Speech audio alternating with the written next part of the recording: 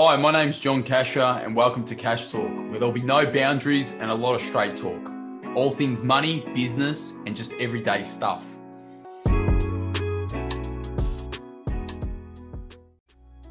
Hey guys, before we get started, just a quick reminder that all the information in this podcast is of a general nature and not tailored to your personal circumstances. So please seek personal financial advice before acting on this information.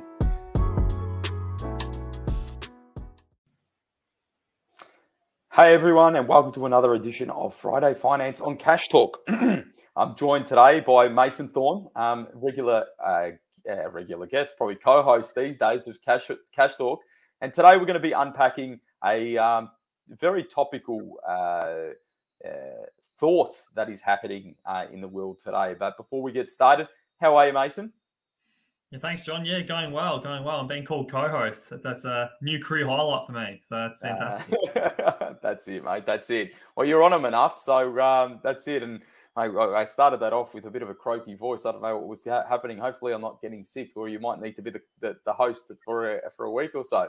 But today we're talking about debt repayments are rising. Is now the time to change your investment strategy? And we're going to unpack this a little bit. You know, it's not going to be obviously just a yes or a no, because there's several different considerations that need to be made. And if people are feeling the pressure. You know, in Australia, since May, it feels like it's been unrelenting. It's interest rates are going up over and over and again. RBA comes out and says, you know, there's probably some more still in the tank that's going to be coming. And you know, it's been for the last 2 years a big craze about putting a lot into investments, which we love, obviously, people for investing, but there are some considerations that need to be made. And Mason, what's your initial thoughts and maybe some of the considerations that need to be made? Yeah, it's funny. So when you originally proposed this topic, I thought, it'd be a very quick one. No, but then you actually look at it, and then there's a lot bubbling under the surface here. So for that first part there with debt repayments rising, that's impacting a lot of people, and there seems to be some form of a lag effect on the interest rates rising. So they've been rising over a number of months, but it's now that we're sort of seeing that it's impacting budgets a lot more now. So people are looking at their budgets, what can we change? And I think the investment part of the budget is a really easy one to change. Just lower it down because we're going to use this money for debt repayments instead. But I don't think it probably should be that simple, John. I think there's so many more things that we need to unpack before we just jump right ahead and reduce our investment allocation. Yeah, definitely. I think when you're in this situation where cash flow is getting a little bit tight, I think the first thing is to acknowledge is, did you get your investment strategy right in the first place? Okay. And we found this, we shared a meeting yesterday, Mason, where someone was allocating into an investment strategy and probably going a bit too hard on it. Okay. And, we've advised them to put a pause on it because, they in the nicest way possible, got a little bit ahead of themselves, wanted to really invest for their future, which is amazing. And we want that to be the case, but there's also things that need to be addressed today. So I think first, really not emotionally, logically looking at your current investment strategy and saying, is it the right setup? Do you have the right framework to achieve your goals and aspirations? And obviously they come with, proper planning, proper thought process and reverse engineering what we're trying to achieve. So let's assume your investment strategy is right. It's a plan in place. It's going to achieve your goals. Okay. Well, if that plan is done right, then there should be certain buffers in place to allow for these interest rate rises that are coming. So yes, the emotions might be getting there, but have they already been accounted for? Okay. Like I know, for example, when we do plans for clients, we allow a few percent on top of their actual rates to allow for these increases. And obviously, we'll take the win when the rates are low, but obviously we're anticipating for these rates to rise at some point in time. So I think that for people who have a robust plan, there shouldn't be much tinkering or planning, okay? And understand, is it your emotions that are getting the better of you in regards to seeing that bill just go up, but what's the actual impact, okay? And I think the other one is as well too, is really understanding your cash flow. If you do not understand your cash flow, you're in trouble. Okay, we've been talking about this for a long time. If people have been obviously following me on other social platforms as well, you'll hear me that this is not the time to muck around with your cash flow. And there's certain levers that we can pull on as well too. And Mason, maybe if you want to just flesh out some of those levers that we can pull, in these certain times. Yeah, spot on.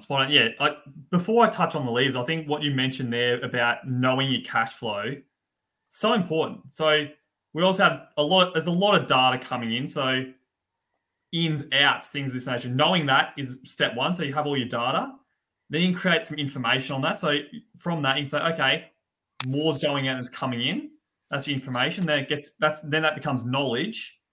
So you can make changes with that knowledge, which then becomes wisdom. So it's moving up that hierarchy of information. Whereas so many people are stuck in this data area. It's like, all this data is too much. And head in the sands, ignore it. It won't improve if we do this. So it's moving up that hierarchy. That's what we do with clients with their budgets. Get really granular. The better your budget is, the more exact it is, the better we can allocate money and know that the budget's going to be held up fine during times like this. That's where the robust investment strategy really comes to play, because we don't set up investment strategies just for the good times, the bad times as well. So Now onto the levers we can pull. So we've got a few, John. We can increase our income. Obviously, more money coming in means we've got more money to allocate to certain things, keeping that investment strategy as is, while also accounting for these extra rises in the debt repayments. That's one. For some people, that's a very hard one to sort of get your head around, to elevate your income. It could be a hard conversation with the boss. It could be changing jobs. It could be starting a side hustle or another business, or there's a lot of different ways you can do it. But I understand it's quite a daunting one. So it probably. Sorry, you go, John. I was going to say easier for some and obviously hard for others. So this is why you need to look at all of the different levers, like that he's about to go through. But elevation of income, like you said, easier for some, but then for others it's quite hard. But I think looking into it is very important. Absolutely, and the thing with elevating income, John, too, is you can elevate income infinitely. Well, I know it sounds silly.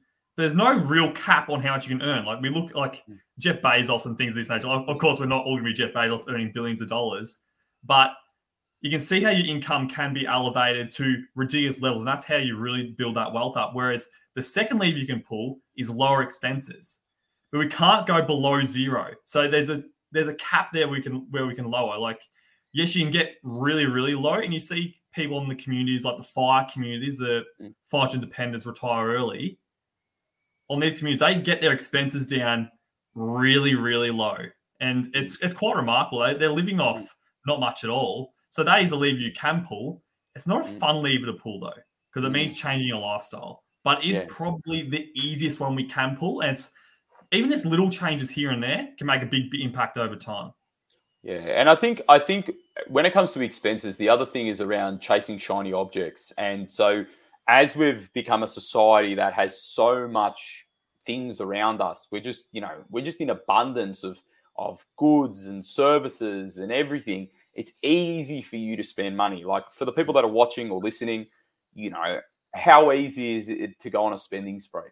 Like really, really hard. So really trying to understand your wants and your needs, and really trying to look at, from there, well, one of the needs is, for example, if you've got a roof over your head, is to make sure that repayment's getting made. So what of my desirables or what out of my wants can I give away to adjust that to accommodate for this stuff? Because the reality is that your investments is your financial future. And I don't know many people that don't care about their financial future, okay? And obviously that is a need, okay? So we need to be making sure when we look at these levers that, we're looking at ways to elevate income, and we're obviously looking at ways to manage your expenses to make sure that they're at a level where you can still sustain your lifestyle, but obviously not give away too much from tomorrow. It was actually an interesting one on elevator income. I was about to jump in there. I saw a girl that was on Dr. Phil, and she ended up converting to OnlyFans, and she made it like $46 million in 1 year. I'm just like, you talk about income, being infinite. To earn that type of money, I'm not condoning everyone to go to OnlyFans, please. I'm not thinking that's just a very interesting thing, and just what you're kind of saying in regards to, income is infinite. Yeah, I actually saw like 2 yesterday. That's quite funny. Yeah, she's done well for herself. Good on her. Yeah. Really, really good. She's gone from Dr. Phil to millions. So if only all could do this. That's it. And John, that last lever, and honestly, in my opinion, this lever, I don't like touching this lever, but sometimes it's necessary. And this lever is to revise your goals. Hard one to do because I know, John, you've got goals in your life. I've got goals in my life. Everyone's got goals in their lives they want to do. Telling me, if John, you say to me, Mason, you need to change your goals, there's going to be a fair bit of resistance on that lever. It's not going to come down easy. So I need to be convinced of why I'm doing that. So it's like, John, you might say to me, Mason, you've elevated your income to a certain level. Fantastic. You've tried all you can do there.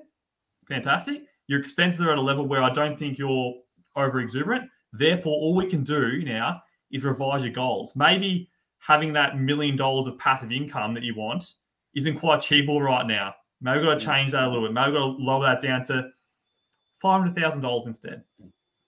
Being silly, of course, but you know what I mean? Like it's going to be a bit of resistance there. It's unfortunate that's part of our jobs, that to have those conversations. They're difficult conversations to have, but they're really important. And particularly for couples as well, I think it's being on the same page and working towards similar goals. Because if goals go off in two different directions, the plan doesn't often work because one's a spender, one's a saver, all this type of thing. So, yeah, very complex, John.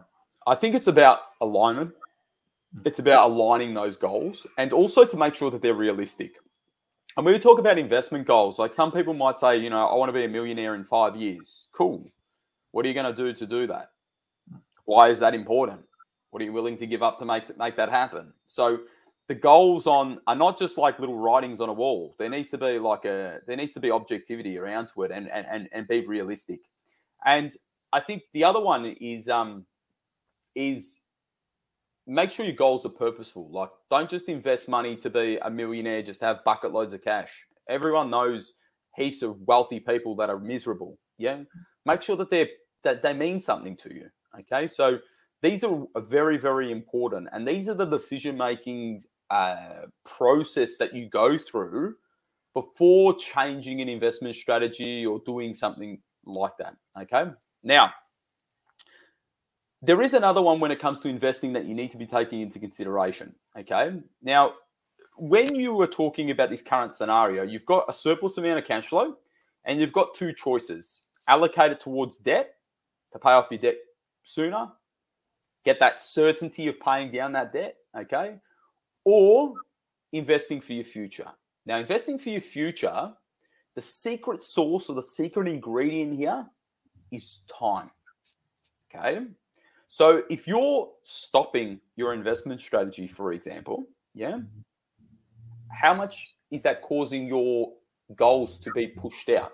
Yeah, because what you're essentially doing is you're giving up time. You're trading that time to push it towards debt. Okay. And so when you're considering stopping, reducing, amending, what's that doing to the time horizon? Now, it's also important to then understand the risks that takes on board. Okay. So if your goal doesn't change, okay, and it stays where it is, but you give up, you decrease your allocation or you stop your allocation, well, to get to your goal, you then need to take on more risk to get that to happen. Okay. High risk, high reward, low risk, low reward. Yeah. So if you think about it, if I've got to have $1 million in 20 years, but I'm not putting as much as I needed to put in, $1 million in 20 years, and it took me, say, a balanced risk profile to make that happen. Well, if I stop it, maybe I need to go up the risk scale to enable that to happen. Now, as you go up the risk scale, it doesn't definitely mean that you're going to have that. When that happens, you're just going to probably create a higher level of probability on your long-term goals that that's going to be achieved. But that's long-term. Short-term goals or shorter-term goals are more disastrous. What happens if that wasn't 20 years, but that's 5 years away or 7 years away or 3 years away? Yeah. Your investment composition, or what we call your asset allocation, then needs to be mixed and changed and altered to then make sure that that goal is being achieved. So though it sounds like an easy question, Mason, there's a lot of different considerations that need to be coming in and the impacts that makes on their life by one question, or on an individual's life by one question. It's quite amazing, isn't it? You look at a question on the surface, it seems quite simple, but everyone's life's different, and life happens. If life was a straight line, it would be such an easy one, but it's not, unfortunately. Repayments are rising, and it looks like they're going to continue to rise for a little while. And we've got that lag effect, as I mentioned before. So by December, your cash flow might be looking a lot different to when it looked in January, and that's the reality of it. But you want to keep working for that financial future. Like that's what you work for, really. Like at some point we do want to stop working, and that's what we're investing for. So if I'm looking at the budget, that's, for me personally, that's one of the last things I'll look to touch, because I know to get to where I want to get to, I need to put that money away, and for me it's a non-negotiable. Similar to a debt repayment, you're not going to stop repaying debt because it's a non-negotiable, and there's a consequence to that.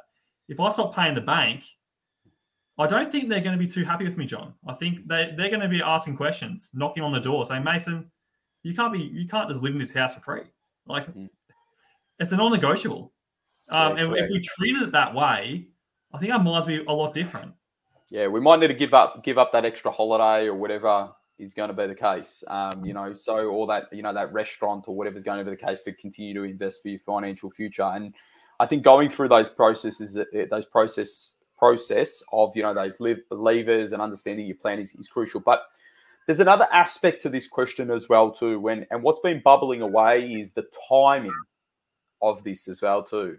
It's a matter of debts are repaying, markets are pulling off. Yeah, I should be pulling back, say, on my investment strategy because it's not a good time to invest. Okay, so there's the cash flow aspect to it, there's the goals aspect to it, but there's also the emotions and the investment reactions that are happening.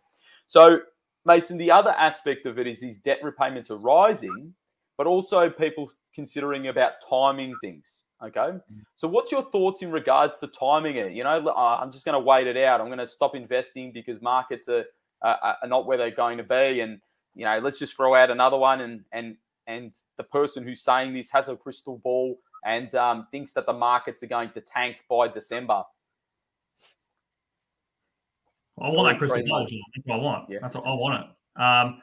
But unfortunately, no one does have that. And while markets have cooled off, there's no high behind that. The markets have definitely cooled off. But this just supports the investment strategy even more. This is, for a long-term investment strategy, this is the best thing that could happen. You're buying more units for less. So your long-term future is looking better, really. So I think it's a bit of a mindset shift in that regard. So you're buying things at a discount now as to where they were 12 months ago. So that's a huge win for the investment strategy, and your long-term future is going to thank you for that. So, and with debt repayments rising and things, so if we were to sell now, for example, to pay more on debt and to get that debt repayment down, you're selling it at a lesser value. So we're locking in losses. And as we know, John, everyone knows to what's the word? Sorry, it's to sell high, buy low. No, that's what I'm looking for. I was like, oh, my brain's not working today. No, everyone knows this, but we're not doing that. Yeah. So it's funny how the human mind sort of plays tricks on us. So this is probably not the opportune time to be selling. If we look at it if we take a step back and look at it, we know it's not a good time to sell. So I think it's just taking your time and thinking these things through. Yeah, and I think the other one as well too, these just for everyone, is sticking to the plan. Sticking to being consistent. If you've got a regular investment strategy, you're buying on the up, you're buying on the low. You want to be buying on the low, selling on the high, but you can't buy and sell. So pick those. Sorry, you can't pick those tops usually. Like not most people get that. So stick to the plan. Manage your cash flow, really focus on your cash flow, understand the trade-offs, okay? Understand the levers that you can pull, okay? And don't get me wrong, there's going to be unique situations where people, for example, have lost their job or they've gone reduced hours or, they're on severe hardship. We're not talking about those people. Like if you're still employed and it's business as usual in regards to those things, well, yeah, this is going to be something that you consider. But at the end of the day, when it comes to situations where you're on reduced income or you don't have surplus cash flow, well, a debt repayment is a need. Okay, like as in it's the bank's not going to say, oh, sorry, we'll skip this month for you, or you don't need to pay it. You need to pay it. Now, don't get me wrong, in regards to your long-term strategy, are you carrying too much debt? Well, that's something that is probably for another topic. But the reality is that these are times where you have to be making sure that you've got a magnifying glass on your finances and that you're planning accordingly. Okay, there is no time to muck around when it comes to increasing cost of living, because it essentially puts a magnifying glass on every single section of your financial world. Spot on. I think what you said there, John, is really key. So sometimes it does pay to change your investment strategy. If things are happening in your life which are very unexpected, loss a job, income goes down for some reason, having new babies, things of this nature that we just don't expect, then yeah, maybe your investment strategy does need to change. But I think what we're saying, John, is it's not the first thing you go towards. If you can keep it the way it is, great. Look at other things first. But unfortunately, life does happen. It's debt repayments and having shelter over your head is probably more important than putting money into a long-term investment, because at the end of the day, you're here now. We're in the present. Future you, it'd be great to look after them, but you need to look after you now. We're definitely not saying to put yourself into poverty or anything like this to keep that investment strategy going on. Definitely not saying that at all. But I think we're saying stick the course if you can. Yeah, that's it. All right, well, Mason, we're going to wrap it up there. For everyone who's watching and listening, thank you very much for joining us again. Feel free to share this to other people that you might think is interested. And we'll look forward to next week on Friday Finance, where I'm sure we'll be unpacking another topical question or something that's happening in the world of finance. So for everyone, have a great weekend. Cheers. See you guys. Thank you for listening to another episode of Cash Talk. I hope you enjoyed it. And if you want to learn more about me, jump onto my Instagram at @thejohncasher, and you'll find me there, or at my website at www.johncasher.com.au. Thanks for listening. Cheers.